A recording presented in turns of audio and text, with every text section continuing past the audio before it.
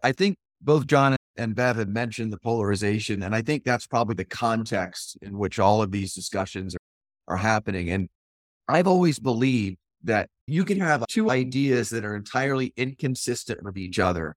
And ultimately, those two ideas cannot coexist.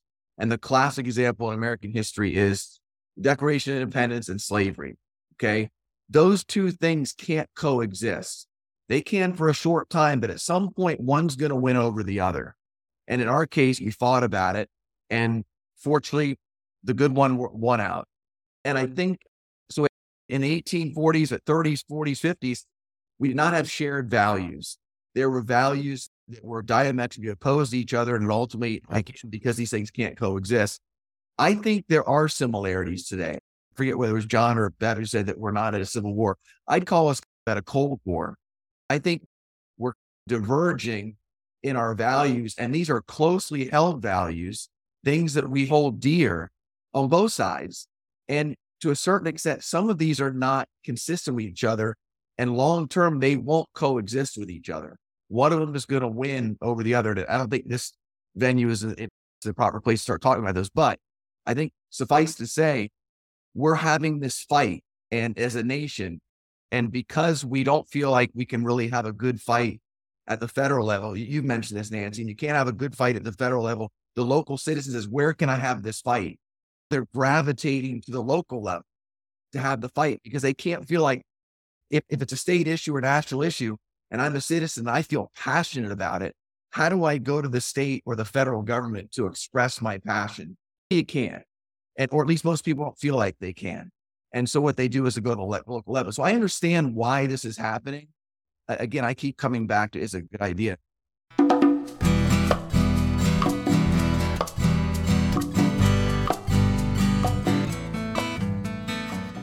Welcome to this episode of PCC Local Time. I am Nancy Hess, creator of this podcast, founder of the Pioneering Change community, and an HR org development consultant from way back.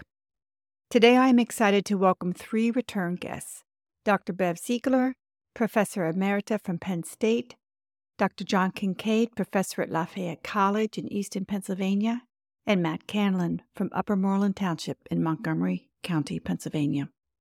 In this episode, we talk about the rising occurrence of national issues entering into local politics and the resulting polarization that occurs. This episode presents views that balance, on the one hand, the role of our federal Constitution in supporting activism on national issues at the local level, and on the other, the business of local government and the role of the city manager. In short, this episode is a quick study on how federalism impacts local government. As you will discern, this conversation is one that deserves many more. But what is presented here is a foundation for understanding and perfectly crafted and presented by my three esteemed guests.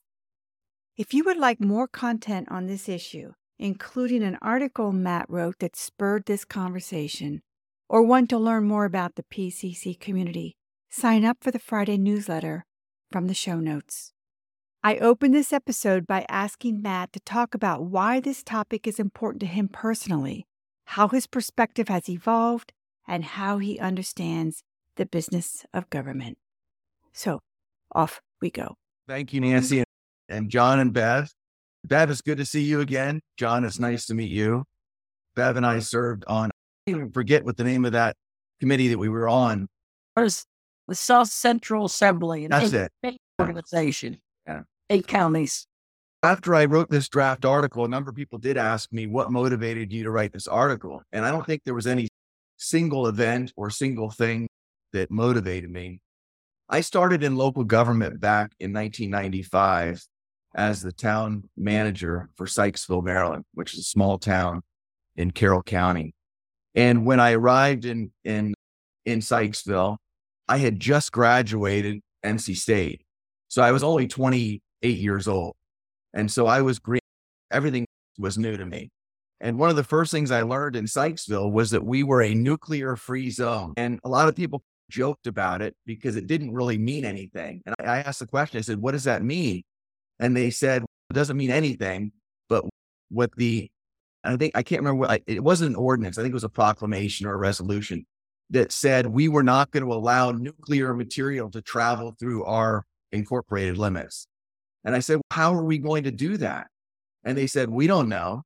So it was all just this performative kind of thing. So that was my introduction to this topic, but I didn't give much thought to it at the time. Number of years goes by and the sanctuary cities for immigration movement starts picking up. And again, I don't give much thought to that either, because it seems to be a relative fringe kind of movement. But as time goes by, you start seeing more and more of these efforts at the local level to address national issues.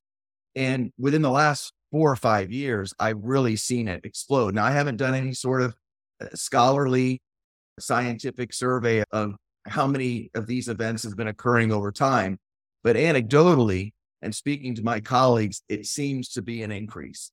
And really what struck me, and really was ultimately the motivator, was that the ICMA, International City County Management Association, sends out what they call smart briefs and news briefs.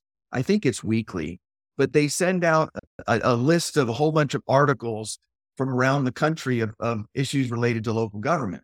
And I increasingly saw articles. I don't think ICMA even meant to do this, but I increasingly saw articles on this very topic. So there was one article on one community that was going to legalize marijuana. There was another one that was going to legalize abortion or illegalize abortion, and it really ran the gamut. And what was different from the past, it tended to be, at least the more visible effort, seemed to be more on the left. It seemed to be a fringe effort on the left. But what I was beginning to see over the last 4 or 5 years was there was occurring on the right too. So this was equal opportunity activism at the local level.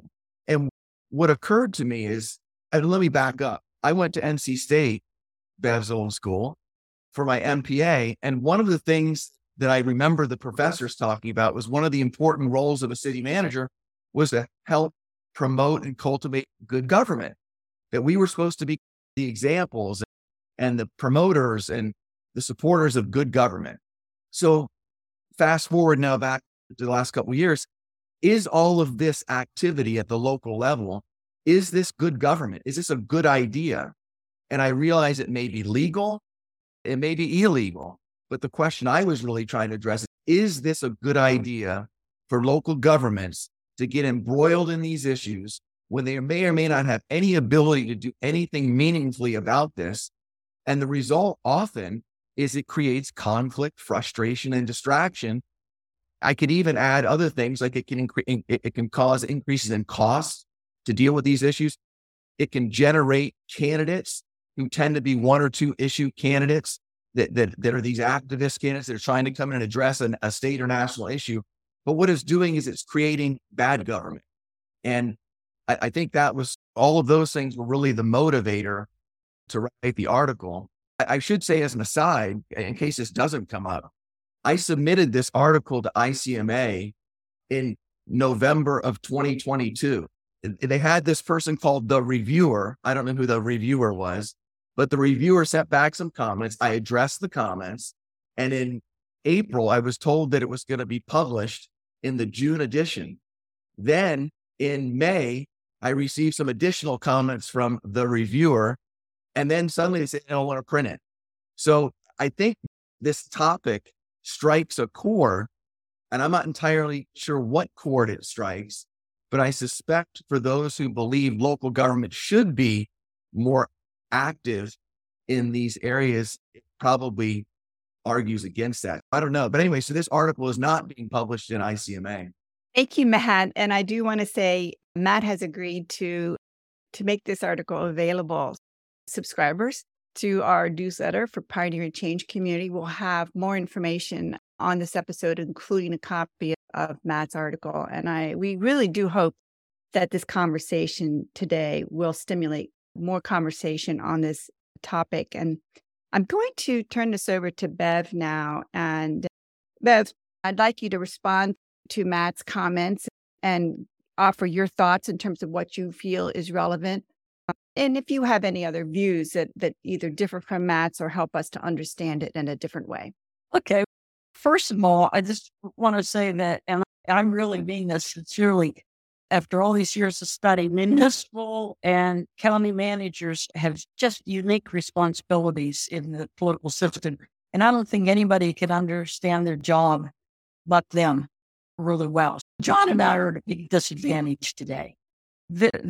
What's unique about the manager's job, it's one of those few jobs that's a 24/7, 365 responsibility over people's well-being, sometimes life and death decisions, economic, social, physical well-being, and millions of dollars to deal with in the budget. And it's an expanding and challenging. So I can understand the dilemma, and I did read the paper, and I could see stuff coming at you, and it looks like your job's expanding exponentially. In terms of what to say, I think that your profession itself has responded with that new code of ethics that was just passed last month. And so now you've embraced what public administration and political science values have always looked at: effectiveness, efficiency, equity.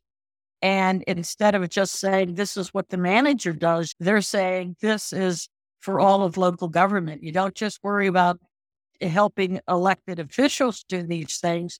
You have to be proactive. And that's a sea change for the city management profession. Whether managers like it or not, I think like 80 or more percent, depending on the value that we're talking about here, have agreed with that new code of ethics. That's your job. So it's very tough. I'm sorry that you had to get your first exposure with Berkeley. Berkeley was an outlier, and the kind of thing that they did with the nuclear ban is symbolic. And there's going to be more and more of that kind of thing. You're going to get more and more pressure from your local officials in a partisan, polarized world. The most recent thing is Berkeley with their ban on natural gas hookups. And the answer to that is we have energy policies, national policies, and what they did was clearly against the national policy. So you go to court and you lose if you're the local government. So it shouldn't take too much of your time. You get your solicitor to tell them, no, you can't do this to the elected official. But everything else coming your way is going to come your way. And the reason for that is even though we have a national constitution that lays out a nationally limited government and basically the 10th Amendment saying the states can do all else and very broadly have what's called the police powers to deal with health, welfare, even the morals of society. The states then create the local governments, and it gets really fuzzy there in terms of who does what. So to me, intergovernmental relations are the part of the political system that makes things workable and defines the relationships among the governments.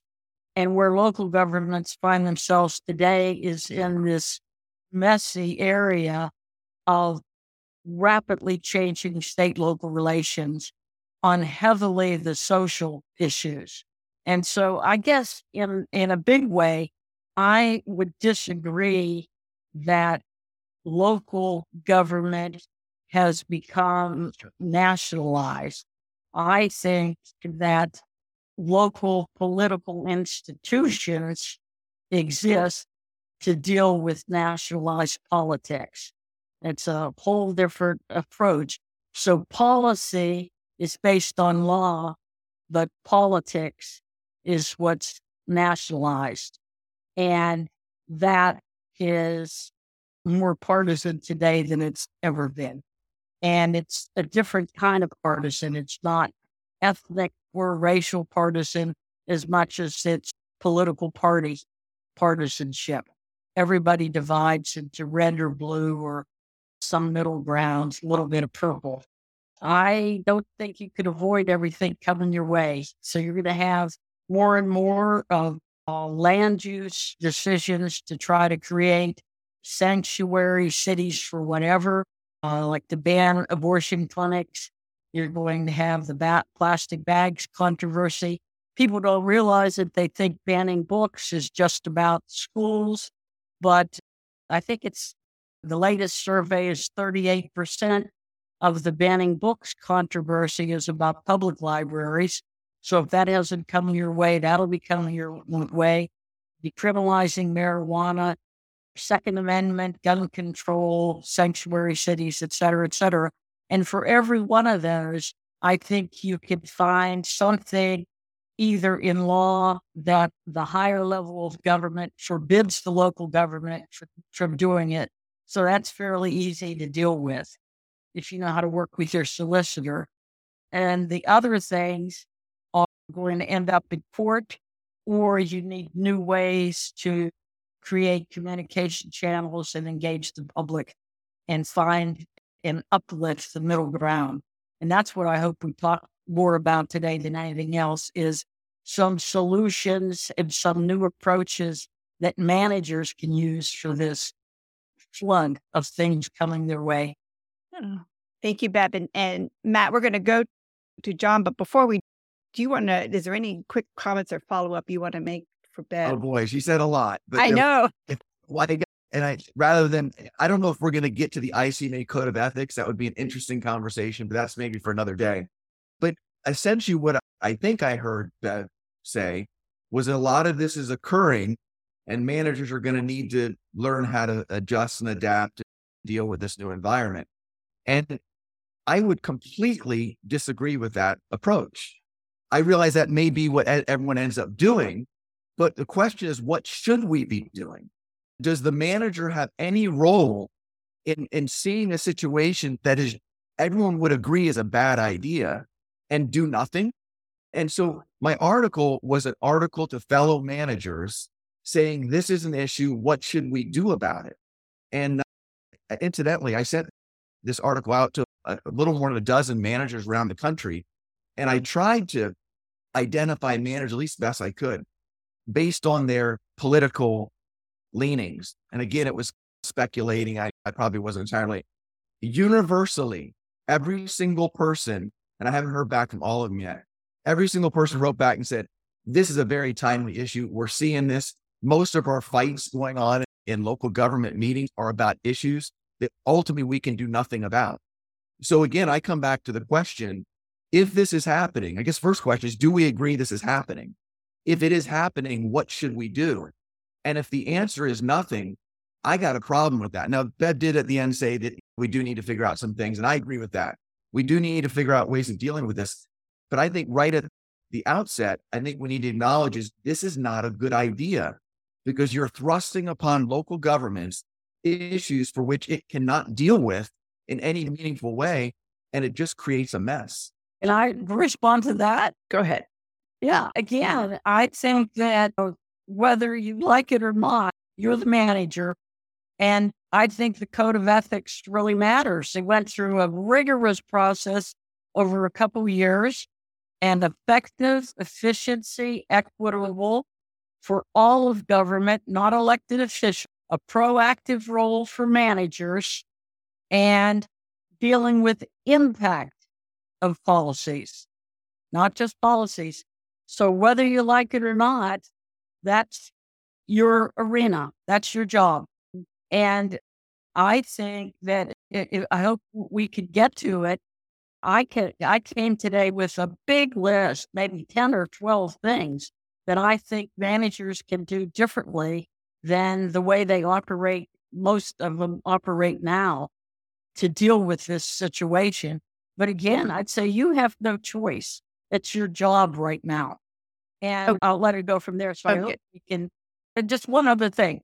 When I said that we have local political institutions, but nationalized politics now, I think that we probably would all agree that the situation is you're a manager in a world with over 500,000 elected officials in the United States, but only a handful of federal officials or national officials.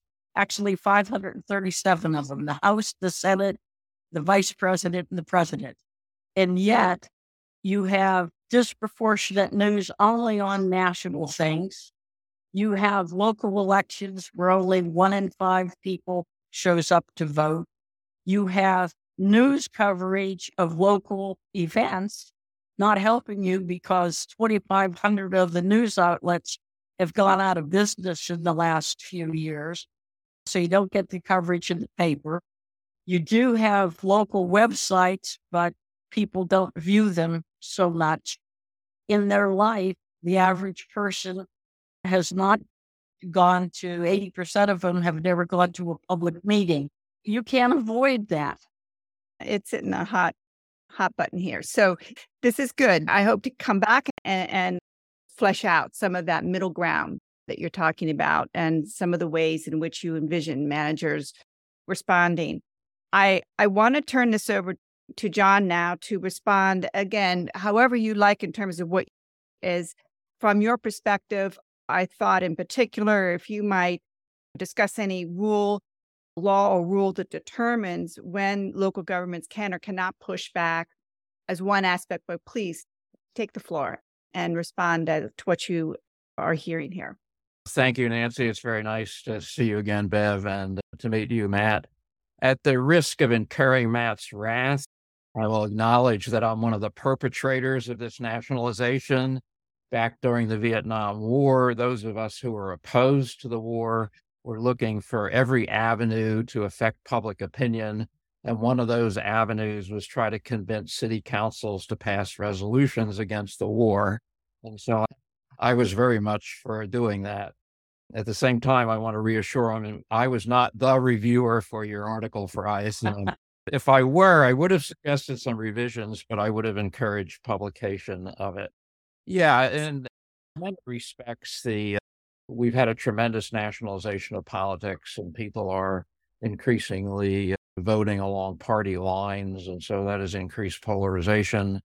But I think this phenomenon also reflects the fact that people want to have a voice, and in today's world, that's not easy to get, and local government becomes a forum for that kind of voice.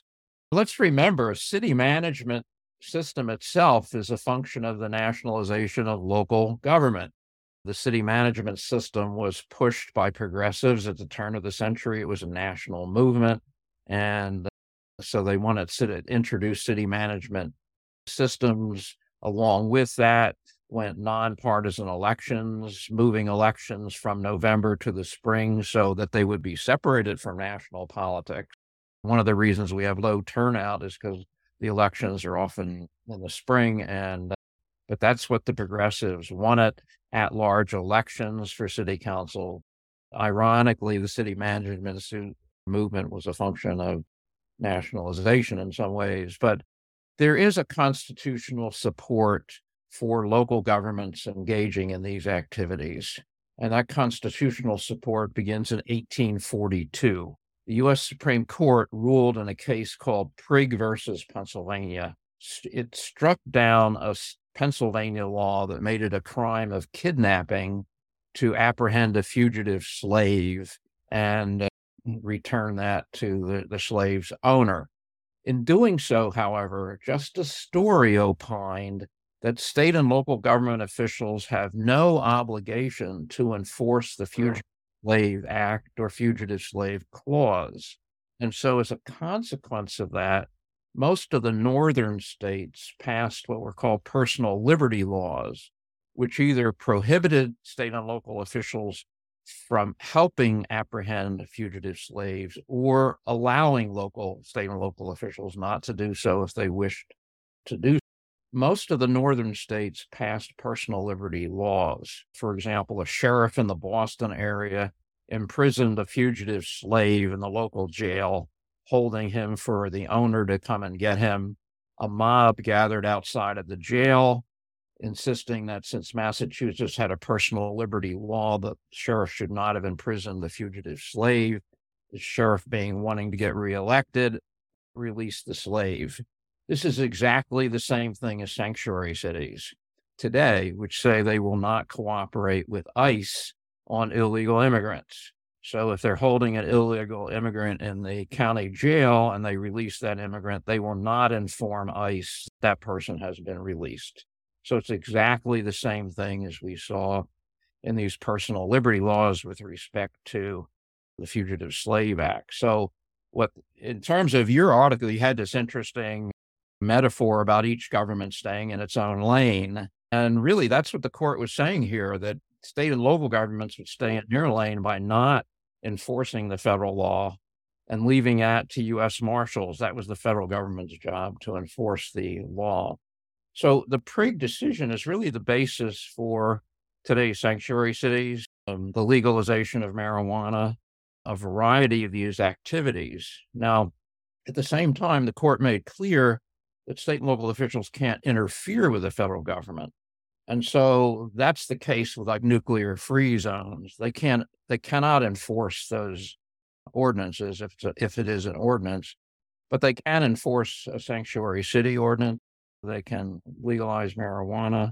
So the Prigg tradition then was reinforced by the Prince case in 1996, in which the 1997 Prince versus the United States, where the Supreme Court augmented the Prigg decision by saying that the federal government cannot commandeer state and local officials to carry out federal law. And that case involved the Brady Handgun Act, in which Congress said state and local officials had to conduct background checks.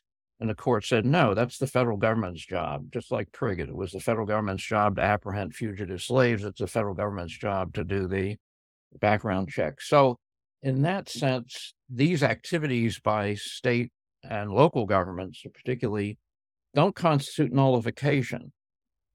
Nullification is an obstruction of the enforcement of federal law. This simply says, pursuant to Prigg and Prince, state and local governments do not have an obligation to enforce federal law, so they can do sanctuary cities, they can legalize marijuana, and do things like that. There is constitutional support, therefore. Along the lines we have been talking about earlier with the nationalization of politics, I agree. We're going to see more of this and not less. And it comes up in a whole variety of ways. Some cities now are caught up in library book controversies. People want certain books not to be in the library, or they want them in the library. This is a national movement, but it necessarily shows up in local libraries public libraries that need to make decisions about what books they're going to buy or not. I guess my feeling is that city managers should emphasize, as much as you can get away with it, that these are matters that really should be dealt with by the elected officials. City managers need to cope with them, but it's not the city manager's province to be deciding whether you're a sanctuary city or not, or those kinds of things. That needs to be left up to the elected officials. And I think city managers, to that extent, yeah, you have to deal with the situation, but it seems to me that belongs in the purview of elected officials and not the purview of city managers. Yeah, I think that really gets to the heart of the matter. It's that response question. And I want to let Matt just say a few words here in terms of this framework that John is putting forth, and Bev as well. That question of how does the manager respond when the elected officials decide? What comes to my mind is my conversations with you, Matt, sometimes, for instance, and it's a resource question, if what they're proposing is going to require additional police services, it's going to fall on the lap of the manager to figure out how that's going to happen. What do you think about that, Matt? Again, there was a whole lot said there. Yeah. And I won't be able to address each of the points. I did want to address point because Bev and John both brought it up. Interestingly, or maybe not interestingly, the book ban, I would not qualify as one of the issues that I'm concerned about. It's definitely an issue of the culture war, but school boards are supposed to talk about and decide on what books are in their library. So in that case, and they have the tools to do it, that's their responsibility. Now, I don't like the fact that it's getting caught up in all these social issues, but what they're actually doing is within their scope of what they should be doing. So the book ban, I would say, is not an example of what I'm concerned about. John said something that I think will be the response of a number of people. It's legal. And what I specifically, because I was thinking about this response, in my article, I specifically say effectively nullified. I've never argued that all of these things now some of these things are illegal. Some of them are not illegal. But if you've got a federal law and you've got limited law enforcement, let's take a state. It's never good to use slavery as your example of a policy, because that's almost like using Nazis when you start comparing it with Nazis. But if you've got a state gun law and the state's their intention to enforce this gun law, and the state just doesn't possibly have the resources to really effectively enforce this statewide, and you've got some localities that are enforcing it and some localities that are not, you have an effective nullification in certain communities. That was the argument I was trying to make. Now, I realized back in 1842, we were divided on a number of things, and there were a number of court cases that came out in ways that may not necessarily come out today. But over the last 100 years or so, we've generally tried to promote intergovernmental cooperation. So if there's one government that says, look, I have this law or policy, can you help me enforce it? We've generally speaking done that. And I think it's a good practice within reason for governments to help each other in our respective roles when we don't have the ability to do that. There's a lot of ways at the local level. I'll give you just one very minor example of how we do that. State of Pennsylvania has miles and miles of roadway. They can't possibly plow the snow on all those roads. So they go to the local government, say, can you give us a hand? Can you plow these roads? And we say, sure, we'll plow these roads. And we take care. That's intergovernmental cooperation. But when we get to the point, if certain communities were say, no, PennDOT, we're not going to plow your roads, and other communities say they did, you're effectively minimizing that state service in that community out of your lack of cooperation. Is it legal? Absolutely. We could tell PennDOT, no, we don't want to help you out with those roads. Again, the question I keep coming back to is this a good idea? Does this promote good government? And I guess ultimately, as a student of history, I'm not an expert in history, but I'm a student of history. We're playing with fire right now with the polarization in our country. And if we don't figure out ways to try and minimize that, we're going to tear each other apart. I've been in this business for a little under 30 years, and the intensity, the vitriol on both sides of the political aisle expressing itself increasingly at the local level about issues the local government can do nothing about is concerning. And I think city managers, maybe in a small way, if we can encourage our elected officials, encourage our profession to try and focus on those core services that promote good government and not get distracted, not promote conflict with these nationals, I think we'd be serving our constituents. We're talking somewhat at cross purposes here. I think that I fully agree with you on the polarization. And that's the main issue that has really affected local governments more than these national issues per se. It is the extent to which increasingly state and local officials have to line up with the national political party, and voters are sensitive to that issue, and that makes life very difficult.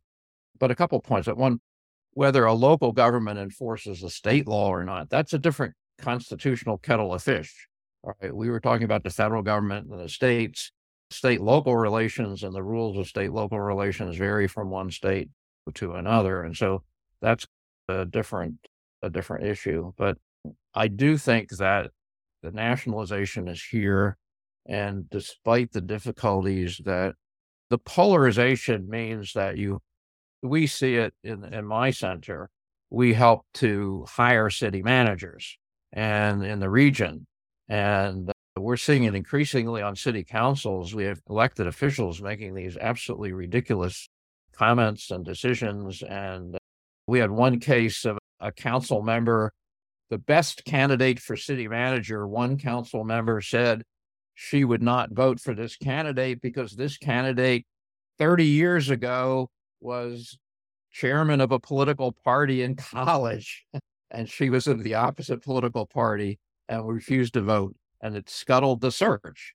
So I fully agree with you, and we've experienced the same thing in doing these searches, that it's the elected officials often that bring in this polarization and necessarily the public all the time. Yeah. I appreciate that we are identifying the problem, but we're not dwelling too much on the reasons for that problem. I think it's a fact that it's here. I think that everyone in this call is saying that it's here. There's not going to be a change.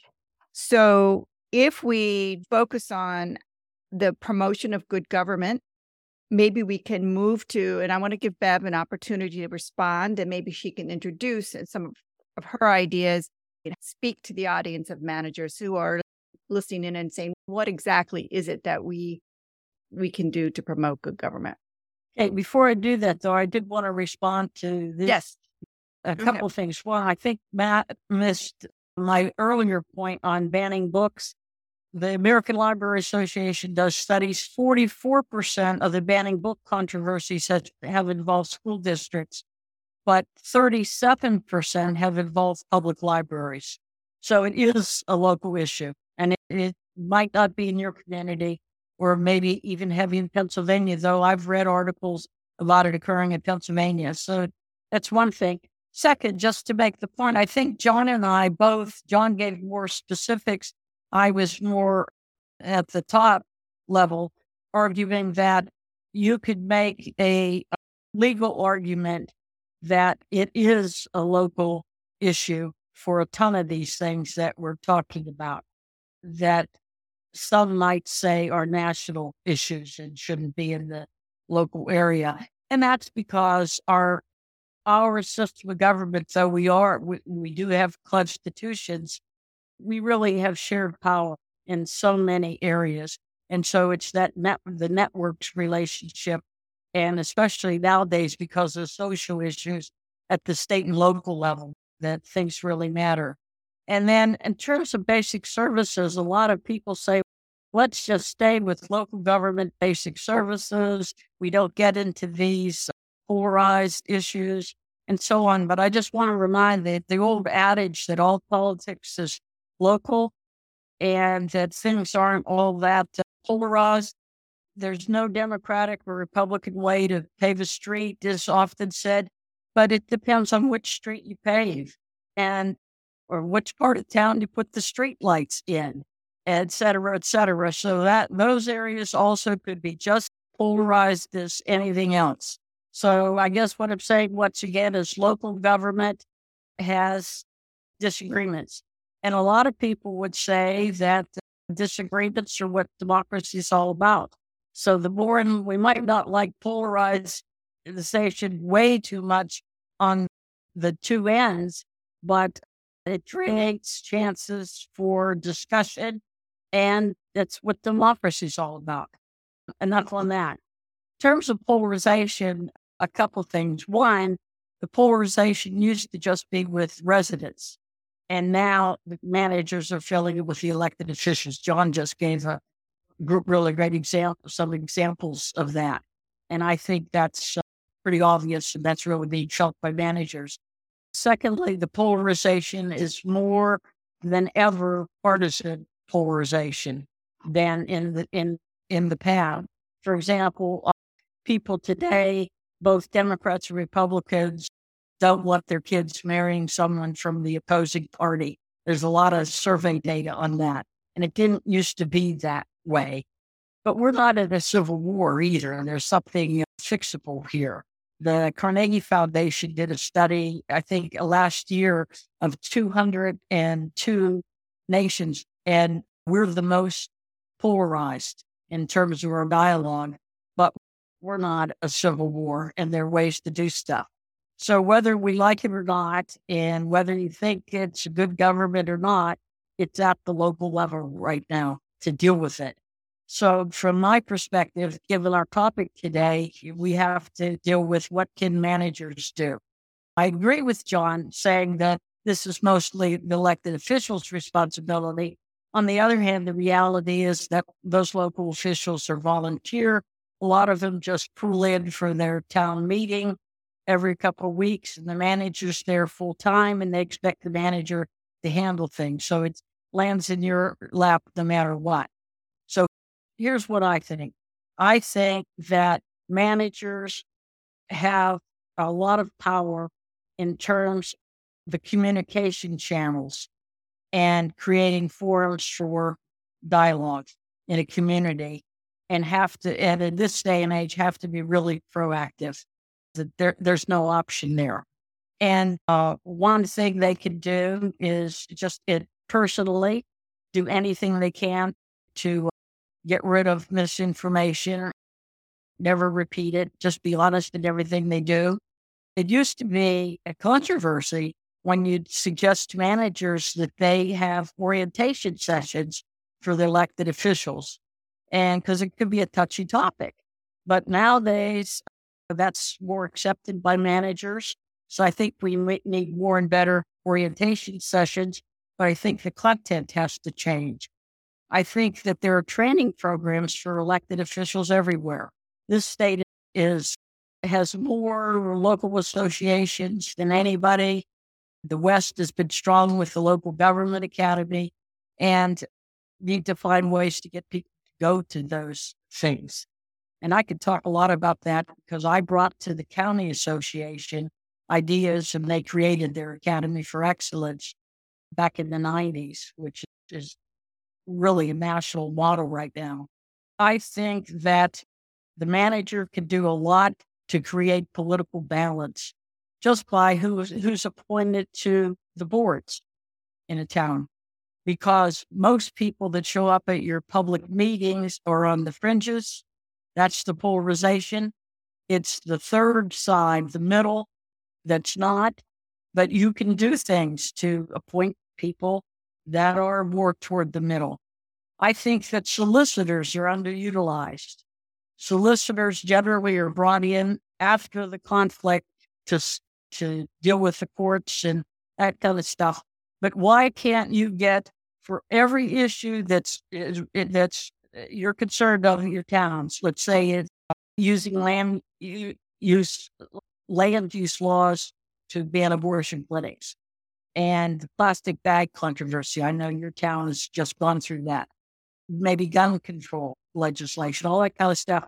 Why can't you get your solicitor to put together a fact sheet? No, there's a national law on this. There's a state law. We have to abide by the law.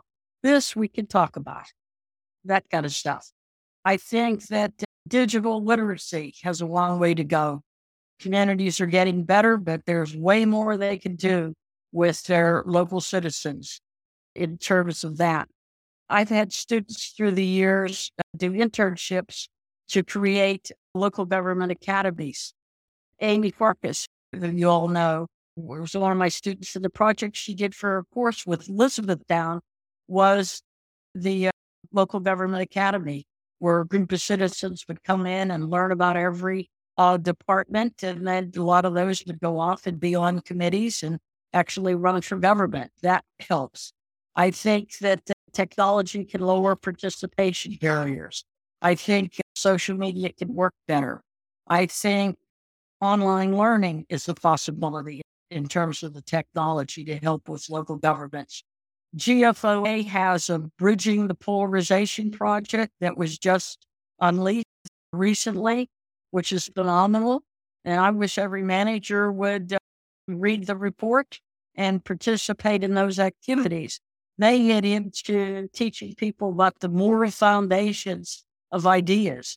And so you learn about the limits of your own knowledge, how you get your ideological differences, how to be open to other people's views, how to reduce animosity at a meeting, and goes on and on. And there are lots of groups like that out there.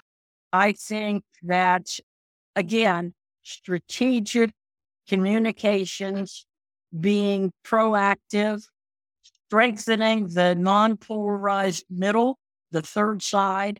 Another thing is surveys. If there's a rip-roaring fight in your local community, do a survey and you'll capture the middle.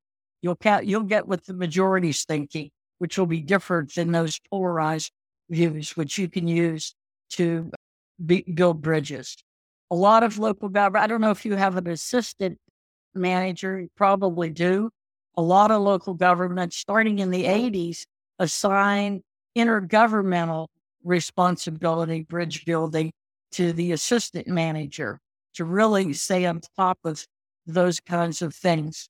And then the big one, and this is really a big one, is to move from debates to dialogue. And that takes some skills. And most managers have not been exposed to that in grad school. More and more managers are becoming assistant managers as undergrads and aren't exposed to that either. And I don't think we have the time to get into that, but instead of having win-lose fights, Jefferson said, I never saw an instance of two disputants that convinced the other by argument. It just doesn't work. Polarization is not winnable, okay? You're not going to end up that way. Instead, you need to create dialogue. And to create dialogue, and I go around the country doing this kind of stuff, you have to develop guidelines that the local officials either vote on or agree to for their own work and for the citizen groups. No public meetings where people just talk at each other and fight.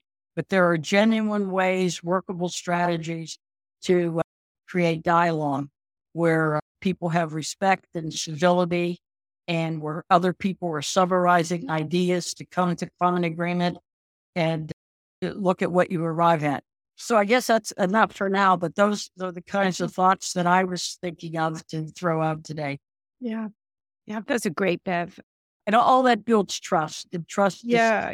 to break down polarization. I'm interested in hearing from Matt if any of that rings true to his own thinking and just from, again, the point of view of the managers who can be very pragmatic types. And I also want to then hear from John if there are some models that he has looked at that maybe we could pay attention to or learn from. Matt, do you want to follow up? Sure. I think both John and Bev had mentioned the polarization, and I think that's probably the context in which all of these discussions are happening. And I've always believed that two ideas, you can have ideas that are entirely inconsistent with each other. And ultimately, those two ideas cannot coexist. And the classic example in American history is Declaration of Independence and slavery. Okay. Those two things can't coexist. They can for a short time, but at some point, one's going to win over the other. And in our case, we fought about it. And fortunately, the good one won out. And I think so in the 1840s, 30s, 40s, 50s, we did not have shared values. There were values that were diametrically opposed to each other. And ultimately, because these things can't coexist, I think there are similarities today. I forget whether it was John or Bev who said that we're not at a civil war. I'd call us at a Cold War. I think we're diverging in our values, and these are closely held values, things that we hold dear on both sides. And to a certain extent, some of these are not consistent with each other, and long-term, they won't coexist with each other. One of them is going to win over the other. I don't think this venue is the proper place to start talking about this, but I think suffice to say, we're having this fight, and as a nation, and because we don't feel like we can really have a good fight at the federal level, you mentioned this, Nancy, and you can't have a good fight at the federal level. The local citizens is, where can I have this fight? They're gravitating to the local level to have the fight because they can't feel like if it's a state issue or national issue, and I'm a citizen, I feel passionate about it. How do I go to the state or the federal government to express my passion? You can't, or at least most people don't feel like they can. And so what they do is to go to the local level. So I understand why this is happening. Again, I keep coming back to, it's a good idea. One of the things that you may not be aware of is actually, this is the third article in a series of articles that I've written that in my mind is really all about the same topic. And it's political neutrality for the manager. So the first article I wrote for ICMA and they published was about being in Carlisle. And I lived in a town where 3 former managers also lived. And so what was the role of those 3 former managers? I complimented them in the article and said they did a brilliant job of being a great former manager where they didn't necessarily meddle in things, but they were a great resource. And so that was, and ICMA was all over that article. They loved it. Great. And I got all sorts of great comments. The next one was an article entitled Republican or Democrat Manager. And it was talking about a manager being Republican or Democrat, which, by the way, I think that's the direction we're heading in, where there's going to be certain managers. And John, alluded to it in that one interview with was this person a Republican or Democrat? And then really, to me, the logical extension was this next one. This is the one that strikes the chord with a lot of people. And I think it hits home because I think deep down, we all know it's a problem. But if a process is accomplishing our political aim, we're much more willing to overlook process if it's not a great process because it reached our political aim. And I think there's a lot of that going on right now that we're not really calling this what it is. I think it's a bad idea, but because to a large extent, it's accomplishing a lot. It's allowing us to fight. It's allowing us to do these performative things. And in some ways it's affecting public policy. But anyway, let me, I don't want to go too far off that. The solicitors, Bev, I couldn't agree with you more about the solicitors, but in Pennsylvania, at least in Southeastern Pennsylvania, I can't comment on the rest of the state, but in Southeastern Pennsylvania, increasingly, and maybe, by the way, maybe this has always been the case. I don't know, but solicitors are chosen to a large extent by their political party. So in communities all over Montgomery County and Bucks County, solicitors are fired and hired based on their political position. So in Upper Moreland Township, we had a former solicitor that was a Republican solicitor. And then once our board went over to majority Democrat, they changed solicitors. I still think most solicitors do a great job of balancing that, but I think that's a threat. I think that's something that solicitors have to be very careful about because if they're chosen based on partisanship, maybe their opinions start being based on that as well. But I think most solicitors do a great job of that. And then lastly, I did want to just point out this, I mentioned it in the article, which I think is one of the core ideas behind what we're talking about. And that's this idea that it's a saying really that came out, I think it was in the 1990s, this think globally, act locally. And that caught on and it's so catchy and if people love it, it makes you feel like such a responsible citizen. But we're going to try and solve global problems by doing things at the local level. So on its face, it's a silly statement because you're not going to solve these global problems at a local level, but it made it feel really good. It brought out the activists in each of us and we felt like we were doing something. But I think what it's led to is far fewer solutions and far more fights. And I think these fights, especially in certain communities, is literally going to tear communities apart. John, should we accommodate these local activist inclinations? And have you observed in other models of federalism ways in which local governments grapple with this or take those bigger issues and incorporate them? Local governments worldwide are all engaged in these issues, and they're increasingly engaged in international issues. Mayors are involved in international activities, state legislators. So I don't know. We are talking about a lot here. For one, I would never recommend that a manager come out of the closet and say, I'm a Democrat or I'm a Republican and act that way. I think that managers have an obligation to be as neutral as possible. But understand if you're a Democrat personally, but you're a manager for a Republican city, you have an obligation as manager to carry out those Republican policies, or if you're a Republican manager in a Democratic city, vice versa. And so I'm a little less, I agree with everything that Bev said, but I'm just a little less sanguine than Bev. I don't think dialogue is going to work as well. The polarization runs very deep, and I think that's what you're saying, Matt, that this is very deep and it's very difficult to deal with. And so that's why I come back, seems to me, to the best bet for a city manager is to try to stay out of that conflict as much as possible, let the elected officials battle it out. And if it has administrative or policy consequences for the manager, then the manager is obligated to carry it out. But I think managers should, to the extent possible, educate local officials. What we find is local officials themselves, they get elected, they don't really understand local government. They may get elected for ideological reasons, but they don't really understand local government. So trying to educate them, I think, is something that's very important. And if the manager can bring somebody from the outside, I think that's better than trying to do that from the inside. One way to look at this is that why do we have polarization? My argument is that the polarization is due to the reverse side of the coin, and that's the nationalization of local issues. There's virtually no policy or cultural area these days in which the federal government is not involved. And whenever you nationalize issues, it turns them into really red hot intensity. Take an issue like abortion. 2/3 of Americans generally support abortion along the lines of Roe v. Wade, another third, which is a very intense disagreement. So this has territorial dimensions. We have states that are very conservative and want to limit or prohibit abortion. We have other states that are very liberal.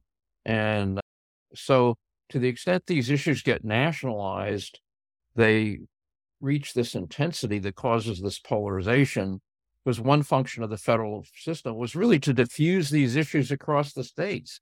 Let the states battle it out. Let local governments battle it out so that we don't polarize nationally. And that's what we have ended up doing. We've nationalized local issues. And I don't see a solution, frankly. I'll admit that up front. I just don't see a solution to it.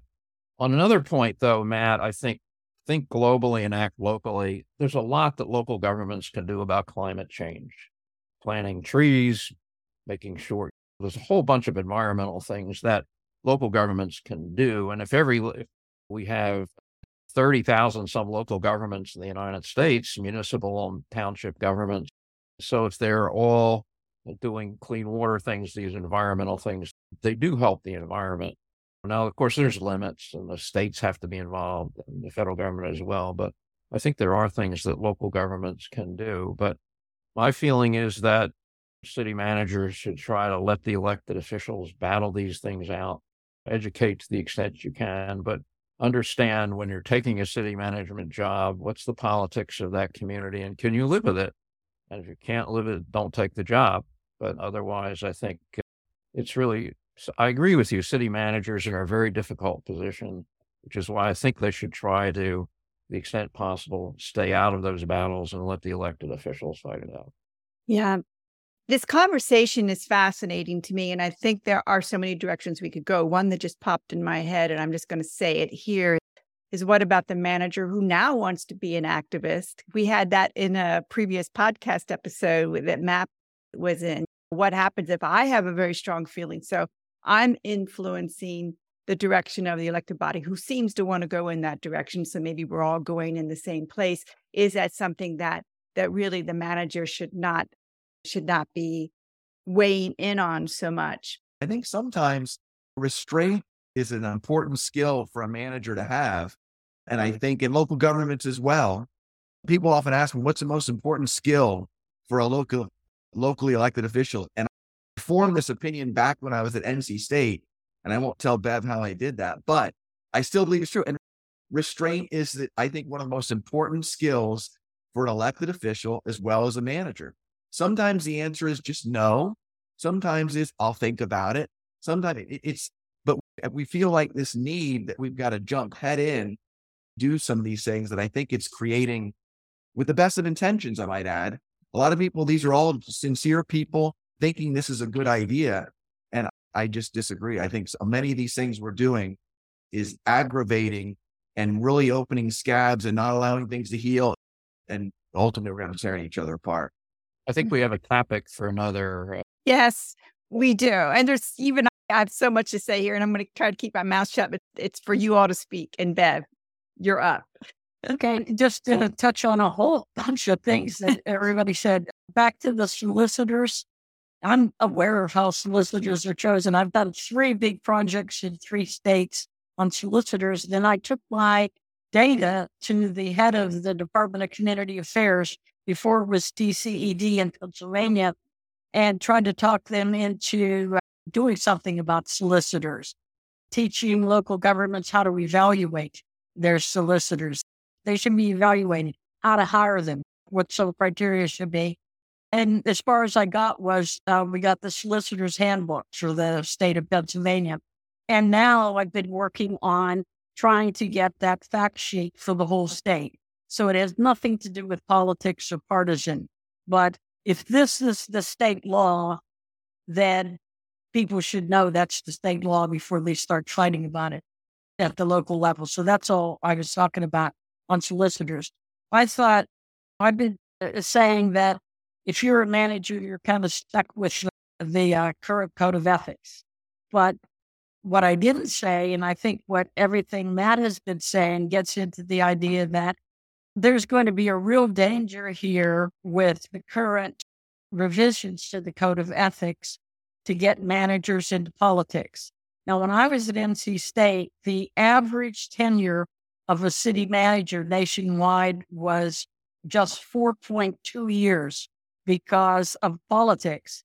And then I came back to Pennsylvania and I was running into managers that had 12, 15 years as the manager. And I thought, boy, isn't that nice? And now I'm seeing lots of changes again because the council is coming in and applying politics. And John gave the great example. That's the danger. On the other hand, that is for largely, I think, the reasons that John explained why that happened. The first thing I learned in grad school was he who sets the agenda has power.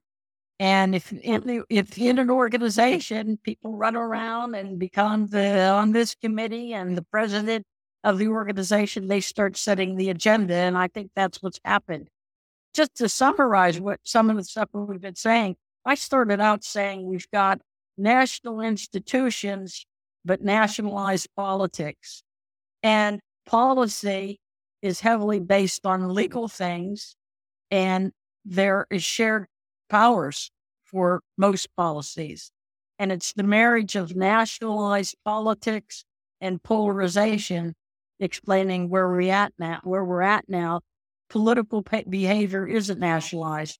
I really liked Matt's point about people don't know where to go. They don't feel they have access to gripe about something, so they go to the local government. It's just like taxes. People might be set up at the price of goods, but April 15th is a known day they pay their taxes, so they blame everything in terms of their finances on government and paying taxes. An area where I really take exception to Matt is on the think globally, act locally, and agree with John. I'll send you an article I wrote a number of years ago. John probably saw it because I think we have something in the same book, but it was called The Internationalization of Federalism, where I used this concept of domestic, which means international and domestic policies or every level of the government that you can imagine. Because no matter what the policy, the impact of it is probably local. You could go out to a farm in Iowa and talk with farmers, and you'll see that they'll have a computer on their tractor tracking international trade data. And everything we do with trade and agriculture impacts their local community. And everything your local community is doing, Matt, on green infrastructure, stormwater management, most good land use policies, everything is dealing with climate change. Climate change is not just moving to electric cars. So local governments are doing more than most in terms of proactive. So I did research a number of years ago. I just would run around going to local government meetings, listening to the language when they talked about all these things, these policies that we're talking about, and wrote an article on the language of collaboration. And what I found was, you have to think about this, in the public meetings, most of the language when people talked was using the language of war, of divorce, or of body parts. Think about it. I came up with dozens and dozens. Very rarely, let's wrap around our arms around the problems, the language of collaboration. You almost never hear it. So all I was trying to say was that managers don't have to be partisan. They don't have to get into those fights. That's exactly what John is saying and what Matt's saying. That this is someone else's issue, the elected officials. That's why we have elections. But the managers can do strategic things proactively to change the conversation. and to lower the temperature. Nancy, can I just say a few things to clarify? First of all, Bev, I wish I could reach through the screen and hug you. I agree with you. I agree with what you just said there at the end. I think that summarizes really the overarching thing is I think managers really can play a role. Maybe it's small, but can play a role in cooling the temperature and hopefully trying to lower angst in our communities. And there was another issue I didn't include in my article, but Nancy and I talked about it recently, which illustrates again this point, is the recent Phoenix example, which I found fascinating. So the city of Phoenix is shipping firearms to Ukraine. Now, the way they're sending it to Ukrainian law enforcement, but just think of that concept. So you have a city that is interacting with a foreign country and sending them firearms. Now, of course, it's gotten very political. The state of Arizona, particularly, I think Phoenix is on the left, and at least the state legislation on the right are coming out saying you can't do that. And apparently, I guess there is some state law that would prohibit. But regardless of whether it's legal or not, is that a good idea? Because let's say that Scottsdale says, we're going to send arms to Russia, or whatever kind of combination. This goes back to the founding of the country, where that was one of the early things that we decided the federal government was going to be in charge of, is the foreign relations and the treaties and the interactions, diplomacy was going to occur at the federal level. But you've got local governments with the best of intentions, I would guess, that are inserting themselves they're in the middle of a war. To me, I think that was one of the most brazen examples of the topic we're talking about. And everyone can justify it, I'm sure, on different levels, but that just seems to illustrate an extreme example of what I'm talking about, that Phoenix is inserting themselves into the middle of a war. Yeah, I'd say the residents of Phoenix that are eligible to vote should either kick the rascals out or keep them in. It doesn't matter what I think. Go ahead, John. Yeah. I'm all for it, Matt. All the states have sent aid to Ukraine. The federal government has not objected to that. There are some federal laws that govern some of these areas, so states need to stay in terms of what they export, and lots of local government, and Pennsylvania has sent aid to Ukraine as well. And if a local government wants to send aid to Russia, that's the democratic process. And I'm sure the local officials who would do that would have to take the heat of doing that. John, would you have a problem? Really upset about it. Would you have a problem with Phoenix and Senate? By the way, I'm totally supportive of Ukraine. This is not that about the trip. But would you feel the same way if they were sending firearms to Russia? My position is that's the democratic process. And if the elected officials approve that and they're willing to take the political heat for it, that's their business. But I'm not aware of any locality or state that has sent aid to Russia. But you're right.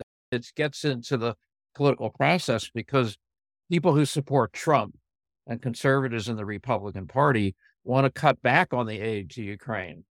And so they would be very much opposed to these policies because and Trump has said he wants to end the war if he gets elected. It is a domestic political issue. But in this case, what would be the problem with Phoenix, city of Phoenix contacting the State Department and just saying, look, we'd like to do this. Can we send these to you guys? And then you distribute them as you see fit.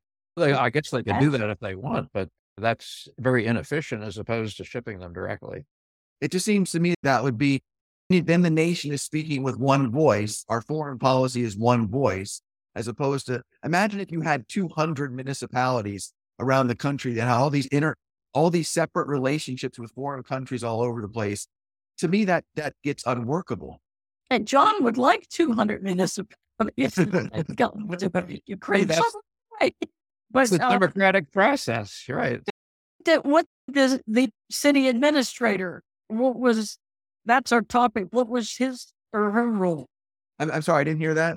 What did the city administrator for Phoenix do? I've only read a couple articles, but I think the administrator they were trying to decide whether it really was legal. Whether they could do. Well, that's the job. Right, exactly. I'm not faulting the administrator in this case because I don't know the background. I'm just using that as an example of, I think most people, and maybe I'm the rare one, but I would argue that most Americans, and you said, is this a good idea? I would think that you have municipalities all over the country with these special relationships with foreign countries, sending them whatever it might be. Is that a good idea? And I think most people say, that's probably not a good idea. We And probably see, can I'd speak. say that if someone was a city administrator or the town council in town and were considering something like that and were hesitant, maybe they ought to do a survey and see how the public thinks about it before they go ahead. Yeah. I wouldn't guess. I will say, John, to your point, again, back to this town of Sykesville, we had a mayor in the 80s. It was before I got there. That was an activist mayor, and he's the one that did the nuclear-free zone. But he also tried to do a sister city relationship with a Russian city.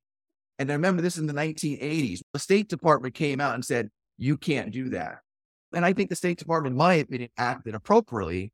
That do we really want municipalities being a little bit adventuresome, going all around the world, having, and the sister cities I don't have a problem with, but entering into these special relationships, whether it's with arms, whether it's economic deals, do we think that's a good idea? I would argue that it's not. Generally speaking, I guess I would disagree, Matt. I think it's part of the democratic and entrepreneurial process of local government. And it was really the federal government that first urged local governments to get involved in international affairs during the 1950s under Eisenhower, and that the sister cities programs, various exchange programs, and the State Department regularly calls on local officials to go do. I did a lot of work on democratization in Eastern Europe and Russia after the fall of the Berlin Wall. And the State Department recruited city managers, budgeteers, water and sewer people, all to help these local governments perform these kinds of services. So the State Department calls very heavily on local officials, and particularly to go help in these kinds of matters because they have expertise. But that was done through the State Department. Yeah. But my point is that the federal government has encouraged state and local governments to do this, and they've gone off on their own to do things in addition to that as well. And I think that could be expected. Again, they're constrained by federal law. The same way, go back to Prigg versus Pennsylvania, 1842. State and local governments cannot interfere with federal activities. They can't violate federal law. So they can either cooperate with the federal government or they can go off on their own in a variety of different ways. You all, we're going to bring this to a close. I know we could keep going, and we will have some more conversations. I think there are some excellent conversations. And for me, I just think this lens today, I knew this would be a very rich conversation, but wow, you all just delivered just great speakers and so much to bring forward. And for those who are really thinking through how to be a good manager, if you will, thank goodness that we have people like Matt who are in that position. He's asking the exact kind of questions that managers need to be asking. And I think that what happened today in providing the context from Bev being very much a pracademic and John having his models, which are really firmly rooted in historical examples and international view, it's just bringing so much to the table to think about. So I do want to thank you all so much for being here. And I hope that we do have a chance to continue what I think is just a great conversation. It will be so helpful to so many managers. So the only thing I'd like to say is thank you so much, John and Bev. Your very insightful comments made me think about a lot of things. So I really appreciate your insights and a lot of smart comments that I appreciate that help me think through these issues. Yeah. Thank you for the compliment. Thank you, Nancy, for hosting this. I'm glad to meet you, Matt, if not in person, at least to see you. And good to see you again, Bev. Always a pleasure. Yeah. Like I said at the beginning, you've got one of the toughest jobs in the world, Matt. It's very tough. I don't know how John feels, but as an academic, it was increasingly difficult to try to be totally neutral. I used to pride myself on students after an election asking me who I voted for. They honestly didn't know. And I'm not in the classroom now so much, so I'm glad I'm not, because it would be hard not to be talking. Hey, Nancy, another great topic that you might want to do with John and Bev and maybe another manager is, do MPA programs adequately prepare managers for the profession. Well, And that's already been decided. ASPA, the accrediting organization, has a whole separate section on urban local government because we were not happy with the standards used and what was taught in the curriculum. However, polarization and nationalization now mean we have to expand the curriculum for local officials. And they're doing that. They're on it. Jim Samara, was he there when you were in NC? Yeah. He took my old job. Okay. And he's one of the leaders of that. Yeah. I think this was as good as any classroom experience right here. So Matt and I benefited from your company today. And thank you all so much for showing up today and just being really ready for this conversation. It's been enlightening. So we'll see you Thank next you. time. I'll Thank follow up. Thanks, everybody. We'll Take see care. you. Yeah. Bye-bye. Bye-bye.